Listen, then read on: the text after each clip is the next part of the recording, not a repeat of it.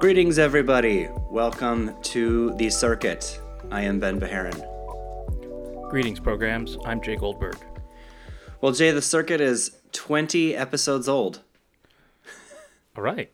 Seminal episode number 20. Thanks for everybody coming along for the ride. I've gotten some reviews. Yes? People have passed on comments to me. I had one very old-time EDA professional say that what we talked about was reasonably accurate. Reasonably accurate. Which is really high praise for someone like that. Reasonably accurate. Agree. My friend Alan, his wife caught him listening to this podcast, and her review was, "What the hell are you listening to?" which I take as us. We're speaking to our demographic. Right? That's right. Yes, I love it. So thank you, everybody. Thank you, everybody, for listening. Yes, and again, for all the great comments that we get. It's much appreciated. We're glad that semis are hot again, and there is enough interest that we can have a podcast. All right, so today we're going to talk about Apple and their approach to silicon. It's interesting. Anybody who casually observes this space has, I'm sure, noticed that over the course of the now 10-ish or so years, Apple's been making their own silicon, maybe just shy of 10 years. They've gradually made more and more silicon as a part of all of their products. But it's interesting because I've had some conversations with some friends internally there, and to hear them talk about their approach. There's this phrase that kind of is repeated that I think is actually a helpful perspective on how Apple thinks about this. That Apple doesn't think of themselves as semiconductor designers; they think of themselves as SoC designers. And ultimately, it's really about that brain, even though they have components and companion components from ISPs to display drivers to hosts of other things. It's really about that SoC, and they think about it, right, by bringing as much as they can onto that one product because their marching goal is performance per watt. And by embedding, right, just the more you can bring onto your SoC, that makes the most sense. And is this the most efficient approach when you take a performance per watt mentality? And that's really the kind of thing I constantly write about whenever there's a new thing about Apple Silicon. I'm like, all right, here again was the framing of the Silicon team, Johnny Srouji and others, that they're in relentless pursuit of performance per watt. And I just, I know everybody is now, like everybody says, hey, we want to be performance per watt. It's just that has been Apple's kind of arch as they thought about their products, their designs, how they do SoCs, and then the benefits that approach brings, largely to their product line. I regularly tell people that Apple is the best run semiconductor company on the planet. And I think that's still true. They've been fraying a little bit around the edges, but I still think that's largely true because over those past 10 years or so, they've managed to keep their silicon design cycle in lockstep synchronization with their hardware design cycle, their product life cycle, and their software design cycle, which is incredibly hard. Like no company has ever been able to do this consistently for that long, let alone across all those areas. It's phenomenal. Like I remember the handset companies in the early 2000s, they'd always be missing something because somebody's chip would be late or somebody's software would be late, and that would really wreck their results. And we've never had a major hiccup where the iPhone had to get delayed for months because the chip was late. Right? I mean, they can't. They have to. They had to build it around that notion. iPhone comes out every year. It's fundamental to the company. Mm-hmm. And I'm sure there have been trade-offs or there are things that they wanted to ship something and they couldn't, so they had to change plans. But just the fact that from the outside we've never really seen any serious disruptions is just incredible. It's an incredible accomplishment. Yeah. No, I totally agree. And if anything, right, people could claim, well, why didn't they, ship the current processors, right, across the board in later generation products, right? They had older-ish chips in current products, but that wasn't their fault. That's really a matter of supply constraints in the at TSMC and others. They just couldn't get enough chips, right, to bring those products across the line, and that's probably going to be the case this time, right? The iPhones at the end of this year, the Pros will probably ship with a 3 nanometer TSMC product, and the older models will not, and that's just again by nature of they can't get enough supply from TSMC for their whole lineup. Yeah, I think that's been a big limiting factor. There are some rumors around the Apple M3, their CPU for laptops, that it was delayed because they had some problems with they weren't happy with power performance for the GPUs or something. I mean, it's all rumor and speculation. But I'm sure we'll see the M3 soon. We should note we're recording this on May 25th, and WWDC is now 10 days away. So I'm sure we'll get something on all these fronts. Some updates then. I think there's a big hope from the community that the elusive true Mac Pro kind of comes out. That's the one holdout to the Mac Pro line on this whole, we're gonna shift our entire portfolio from Intel over the course of 2 years. It's going on now 2.5-ish years, and that's the last one. I think there's a lot of hope and optimism that we'll see something like the beast of all beasts from an M series chip in this Pro product.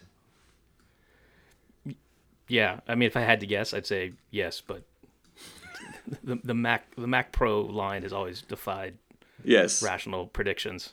Yes, the overarching sort of, when I go back to like this philosophy, like one of the things I think about, because I get this question a lot, especially from those in the semiconductor industry who are just worried that Apple will stop using them. What chips will they make, right? Which bits of silicon will they embark on? And my overall theory has always been, well, whatever has the most positive impact on the customer experience, meaning like if they did this, they'll make the customer experience better, is kind of where they will make silicon.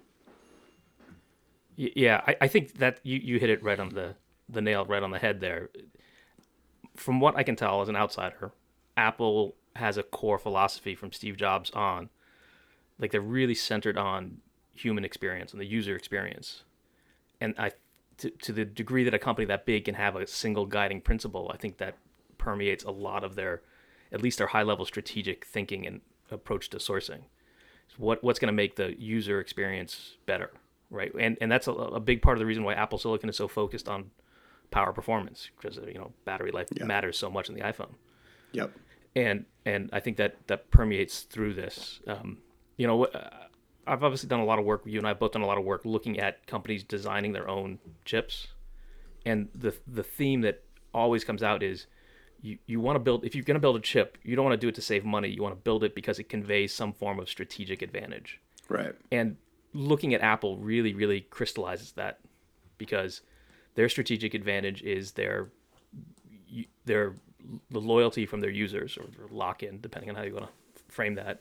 Yeah. But a big part of that comes from this focus on user experience, and that goes down to the component level too. And so where they can make a meaningful difference in the user experience, it makes sense for them to design their own chip. Totally, and especially because, again, right, the costs. This is what I think when people do a BOM cost of so and so devices. What gets factored out, right, is that it's not just the cost of the chip, right? And so an example of this is, technically, if you just did BOM cost, them moving to M series silicon for Macs was actually a cheaper alternative than Intel. But they have a massive silicon, design team. There's a lot of R&D. I mean, it costs hundreds of millions of dollars to design a new chip. So when you balance all that out, it's really hard to calculate. But the reality is that it's not more expensive, or it's not less expensive. So you're exactly right. And ultimately, to your point, right, if we have this view that there is an element of them that is functioning like a semiconductor company, their costs are rising, right, across the supply chain, across all of their partners. So it's not like they're immune to the same price inflections that's happening at their foundry partners or with wafers or whatever. Everybody in semis is going up against that. So Apple's not immune to that just because they design their own chips. Yeah, Right, and we saw that during the pandemic, right? They were, they they lost a lot of revenue because they couldn't get enough supply on shelves when people wanted products.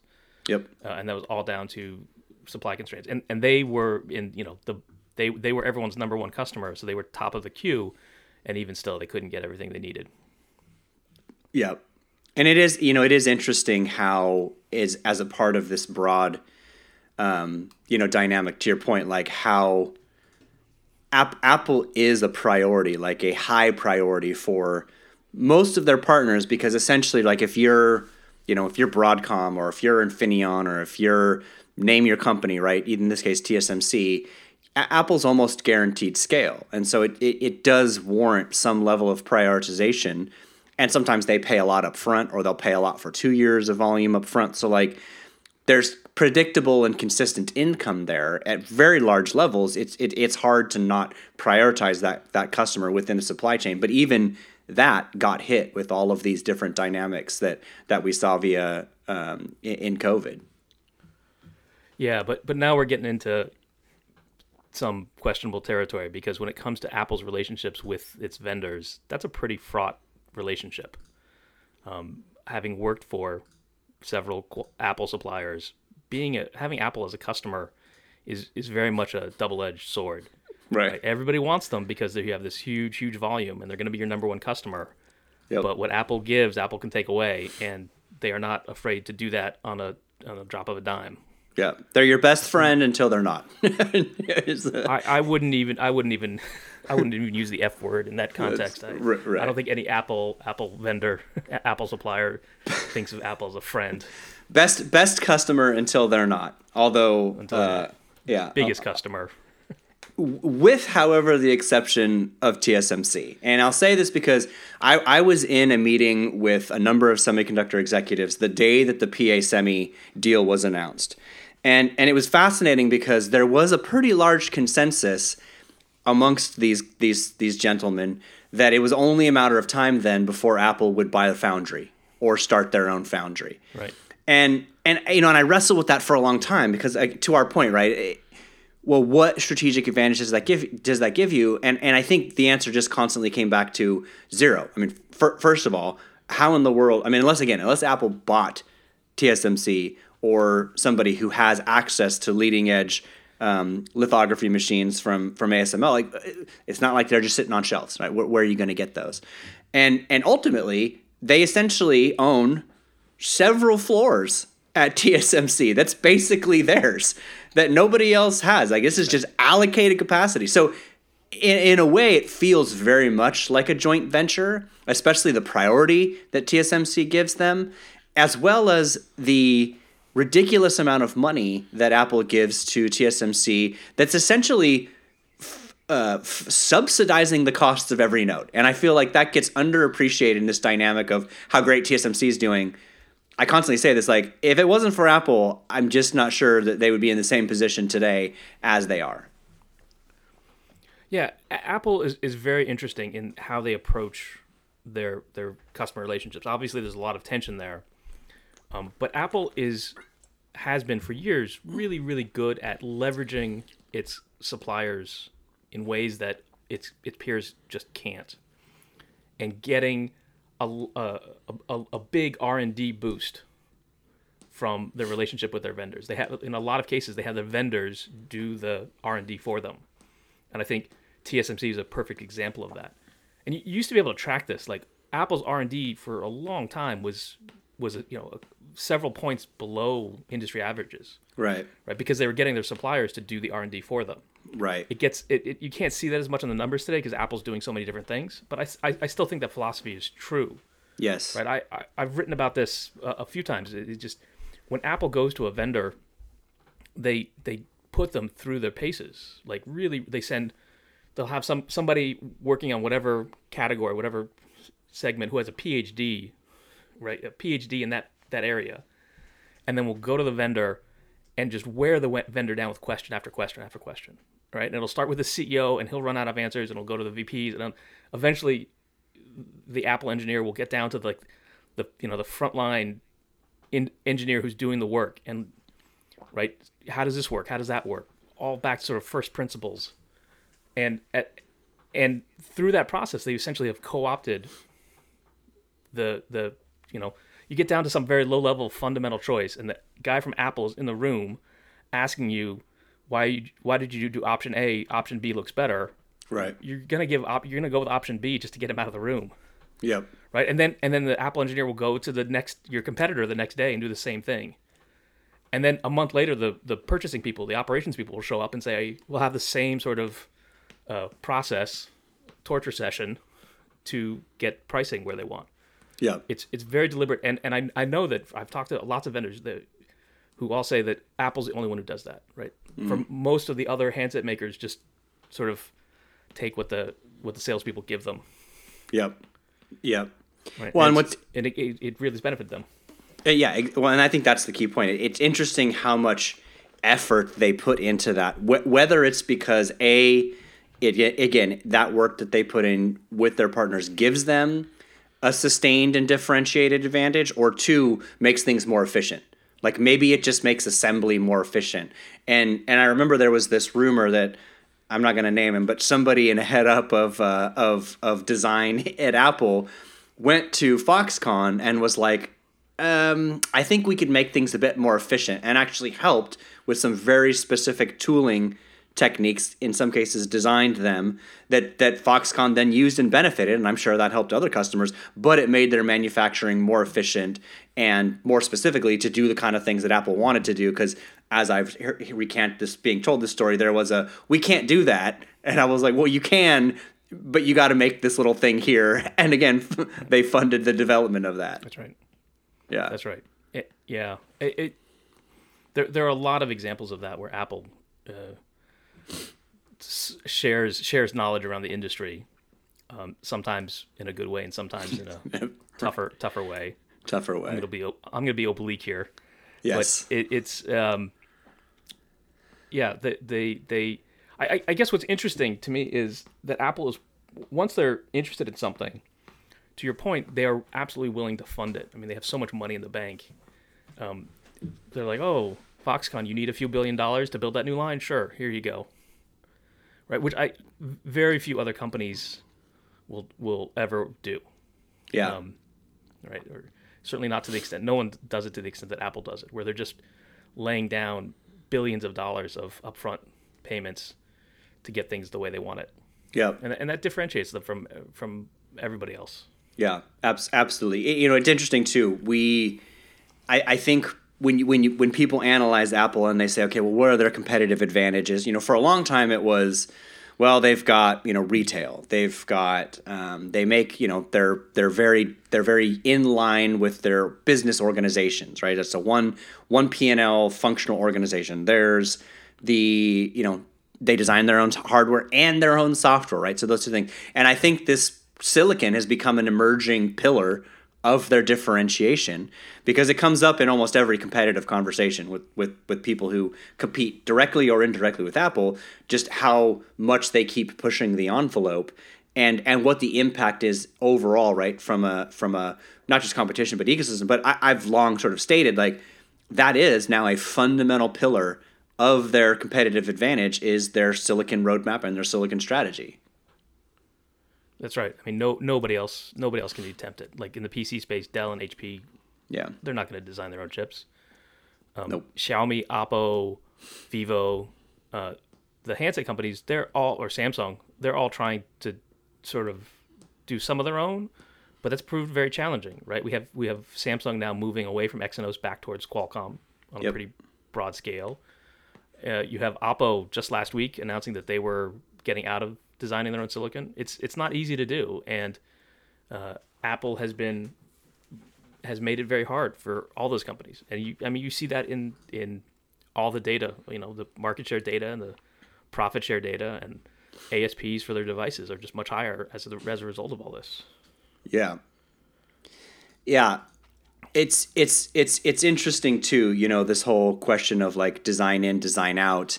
Another company that we talk about frequently, right? Qualcomm is essentially saying, hey, we're going to lose them. We're trying to prepare, right, investors to that. Now, personally, I think modems are really hard, like in some cases even harder than Apple embarked down, which to some degree makes this new relationship with Broadcom interesting to the degree that there's IP there that helps Apple make said modem. But that is going to be a really interesting one for me to watch, whether or not their modem is even remotely competitive with Qualcomm, let alone available on every global frequency with ease, right? One device every planet. I think that's really hard. But you see the impacts of that starting to play out about, well, if they did do that, that's a pretty substantial revenue hit to Qualcomm, and which is why they're guiding or trying to timid expectations around the financials for that. Yeah, and I think now we're getting into this area of the limits of what Apple can do, right? And you said somebody back in 2008 when they bought PA Semi thought, oh, are Apple going to buy a foundry now? I still get that question to this day. Like I still have investors asking about that potential, and I think there are limits, right? They're not going to buy a foundry. There was a lot of speculation last year that they were going to start making their own RF products and displace Broadcom, or buy Skyworks. That's clearly not going to happen. Yeah, right. Or buy Skyworks or Qorvo. Qorvo, yeah. And that's they're clearly not going to displace Broadcom right now, or anytime soon. And I think it's interesting if you actually go back and look in 2000 and I forget my dates, but 2000. I wrote about it this week.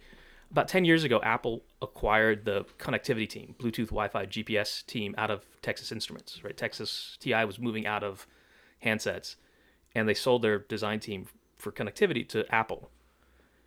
And it was 10 years ago. That product has appeared in the Apple Watch, and that's it. It's never been in the phone or the TV, right, or the MacBook.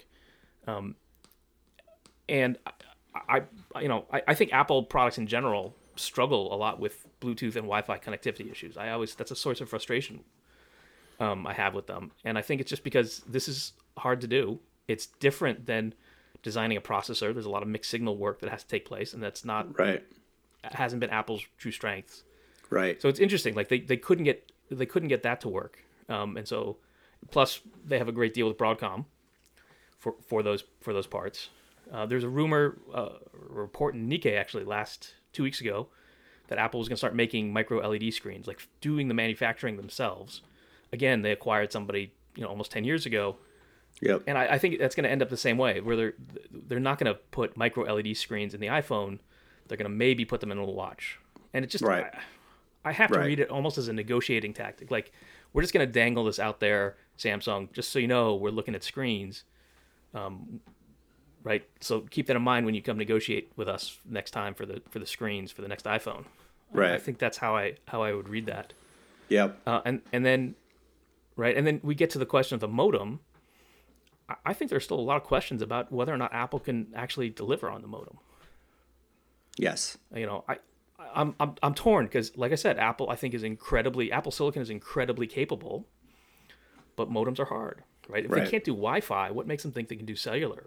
Yep. And so it looks like they're on track now, but I wouldn't be surprised if it gets delayed a little bit further. Sure. Right. And I think one of if you go back and look at Qualcomm's history, one point there are clear inflection points in their history when they really sort of lose a lot of competitors, and it basically comes with each generation, each G of the wireless standards. Right, every transition point they lose a few competitors. Right, 5G pretty much wiped everybody else out except for MediaTek. And I think the folks at Qualcomm would love to have 6G come very soon, because that's going to make it very hard for Apple to build its own modem. Yeah. Unfortunately, I don't think 6G is going to come soon enough to save that business, but it's by no means guaranteed that Apple can actually succeed on the modem. Yeah. So, and going back to the point that we talked about, right, was that Apple essentially focuses on things that have clear differentiation to the customer experience. There's not much in terms of the wireless technology itself that are going to do better than Qualcomm. The only thing I can think of as to why you keep going down this endeavor is because it would be more battery efficient to put it onto the SoC. And they can't do that with Qualcomm, right? They can't take Qualcomm's processor, or at least maybe they could. Maybe Qualcomm could figure out some way to say, oh, yeah, you could do a chiplet and stick it on a tile and then there you go. But you are losing some of this performance per watt by having it be a thin modem. So that's kind of the only place I get to is they want it on the modem. I mean, they want it on the chip. Yeah, Qualcomm already gives Apple pretty much unprecedented access, right? They have access to Apple has access to Qualcomm's source code, and it's a thin modem, so it's not a lot going on there.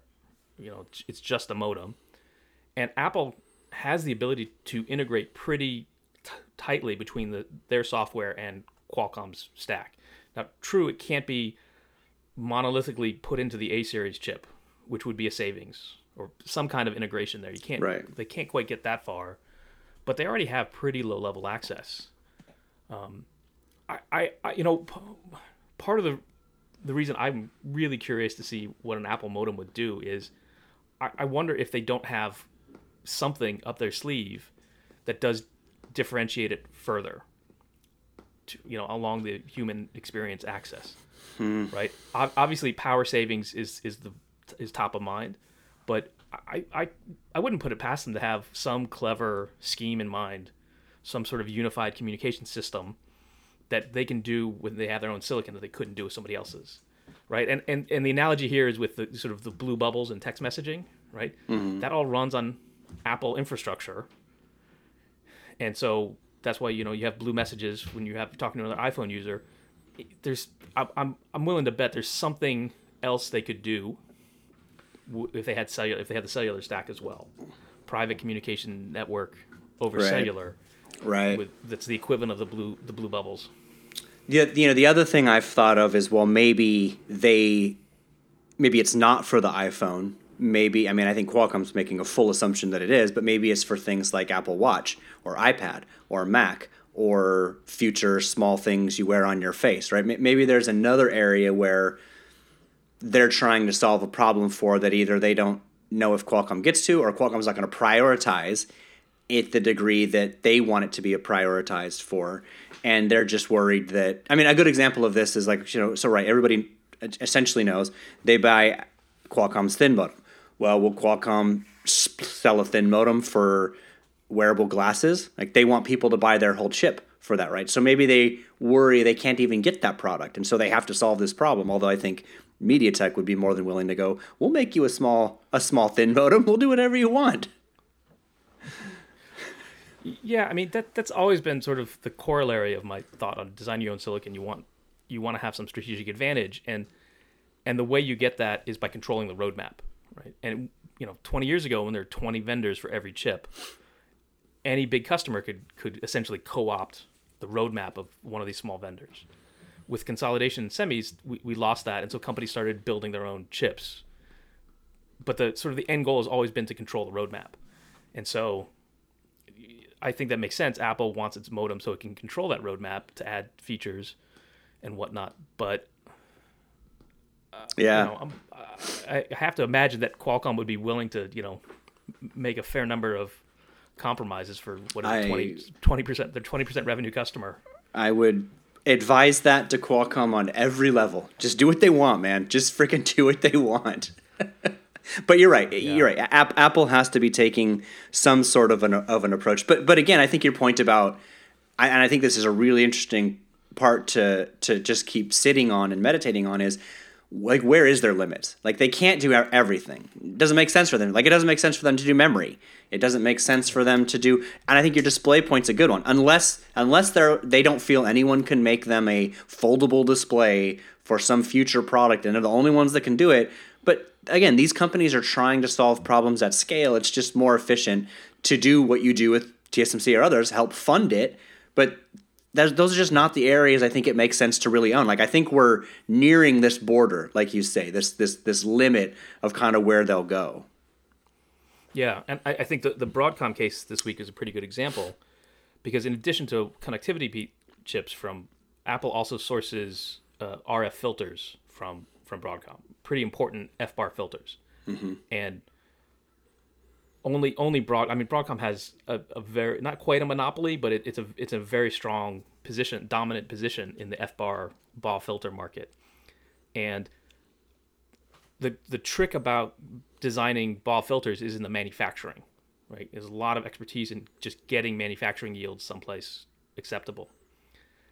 And it's very hard to do, and it's really, really different from semiconductor design. Like, filters aren't semiconductors; they're special materials. And so, Apple's not going to do this. Like, there's 3 companies in the world who can build these filters.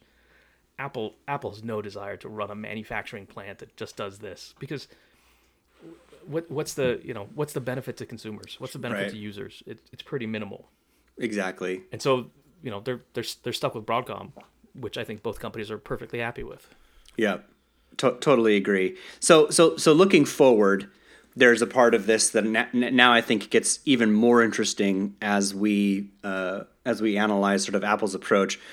One thing I've said for a long time, and there is an advantage here, although I think a few other companies are getting closer in miniaturization, right? Because they are, they're going to make small products. They make the chip for AirPods, they make the chip for Apple Watch, and they'll obviously make the chip for whatever headset they have and future small glasses or displays or even contacts that we put in our face, wherever that weird future goes. But you have to make these really tiny chips that are super power efficient, that are capable of doing all of these things. And you have to, fund that exercise, right? It's not cheap to keep miniaturizing silicon. And so that's an area where I've always thought, they do this really well. They're amongst the best at doing these packages, right? Or computers in very small packages. And they've put a lot of pressure on competition to do that. Qualcomm's making some steps. They've got their XR platform, their wearable platform. But Apple pushes that, right, to its boundary. And that's kind of this next, I think, phase, which is how does Apple now build out miniaturization, right, in this 10-year arc where we're going to make smaller computers, perhaps wear them, put them on our faces, things like that. Yeah, I mean, we're 10 days out from the theoretical launch of their glasses, so let's just wildly speculate. Yes, let's do this. Yeah, let's just wildly speculate, because, right, so whatever that, the big problem we all know about with glasses is power, right? And from what we can tell, it sounds like this device is going to come with a battery pack, which is very non-Apple to me, but there's no other way around it. Glasses, they, even if you have big, really dorky-looking glasses that Apple's going to want to do, that's not that much battery life. So you're going to need some power source. And the processors are going to have to be really, really small. Really small.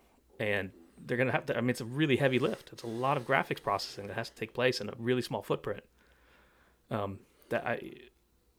If these glasses are really Apple grade, what we've come to expect from Apple, there's going to be some pretty magical chips involved. And I'm right. I assume it's going to be something they designed themselves. For sure. And as long as we're wildly speculating about crazy things, what if the chips aren't square? What if they're rectangular? What if they're sliver shaped? Yeah. Right. I mean, that's my. I'll put that out there. That's my prediction. We're going to have some weirdly shaped chips because it just has to fit in the form factor. You need a slightly bigger chip. And you do something with a weird shape. Yeah. I'll be curious to see. I mean, you're right. Is there a custom chip in it, and what does that look like? Is it maybe something more like the watch package or the AirPods package? Will it be tethered? I mean, I have a really strong or hard time believing that whatever is in there chip-wise is capable of this glorious 3D future in front of our eyes. So I wonder if they need to use some power from other places, meaning tether it to a Mac or tether it to your phone. I'll be very curious about that. And the other speculation, and this gets interesting too, and I'm not sure I believe this, but I think you've said this and others, is that, well, maybe, like, will it have an M3? I don't think we have the timing for M3, but anything that's that early in a process like M3 is going to get really hot. And so then I'm kind of worried about, well, how hot's it going to get, And so that's why there's just weird challenges. But to the point you said, like, if it's what we expect from Apple, I think there's a lot about this that's very un-Apple. to be honest with you. And that to me is one of the also interesting observations. Like, this is not like anything that they've really done before, with the exception of, I saw people make this correlation. What if it's like the Mac, which was very early and took time to develop, but basically fundamentally started a paradigm shift in computing. But other than that, of the Apple of the last 12-ish, 14 years, maybe 20 years, this is very different and out of character. We'll see, right? Because maybe they're gonna just blow us all away. Yes. Right. I mean, it's again, the rumors are it's a $3,000 device with a $1,600 BOM.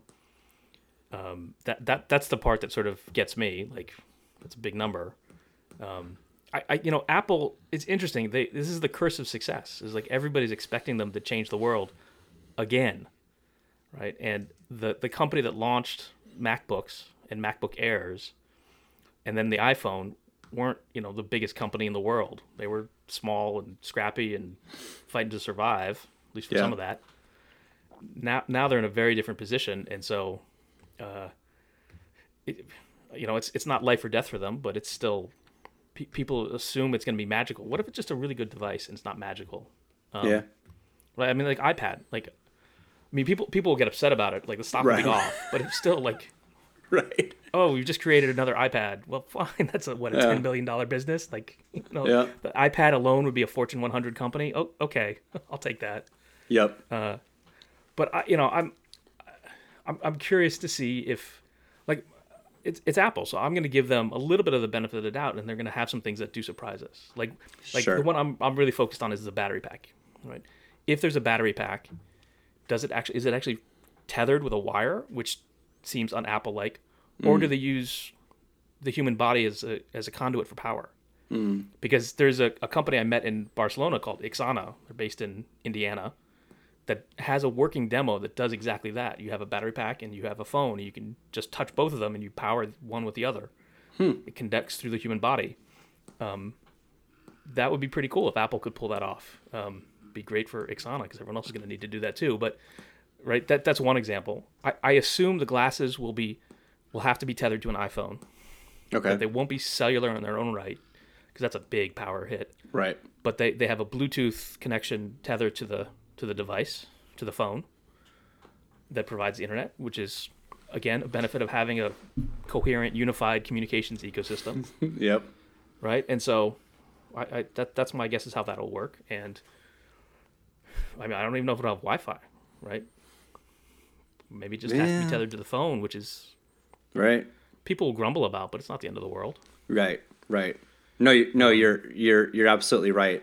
And I think, it's designed to be a developer showcase / developer product, right? Not the kind of thing that many millions of people will have day one, even though I hope we somehow get one, and then we can do this like virtually, right? So I have one on and you have one on, and we're in the FaceTime world recording a podcast, but it's always nice to be an early adopter. But yeah, this is a long time horizon, but you're right. I think it's important to at least get the vision out there, start to get developers thinking about it, start to build momentum, and then more importantly, it gives us something to talk about other than artificial intelligence.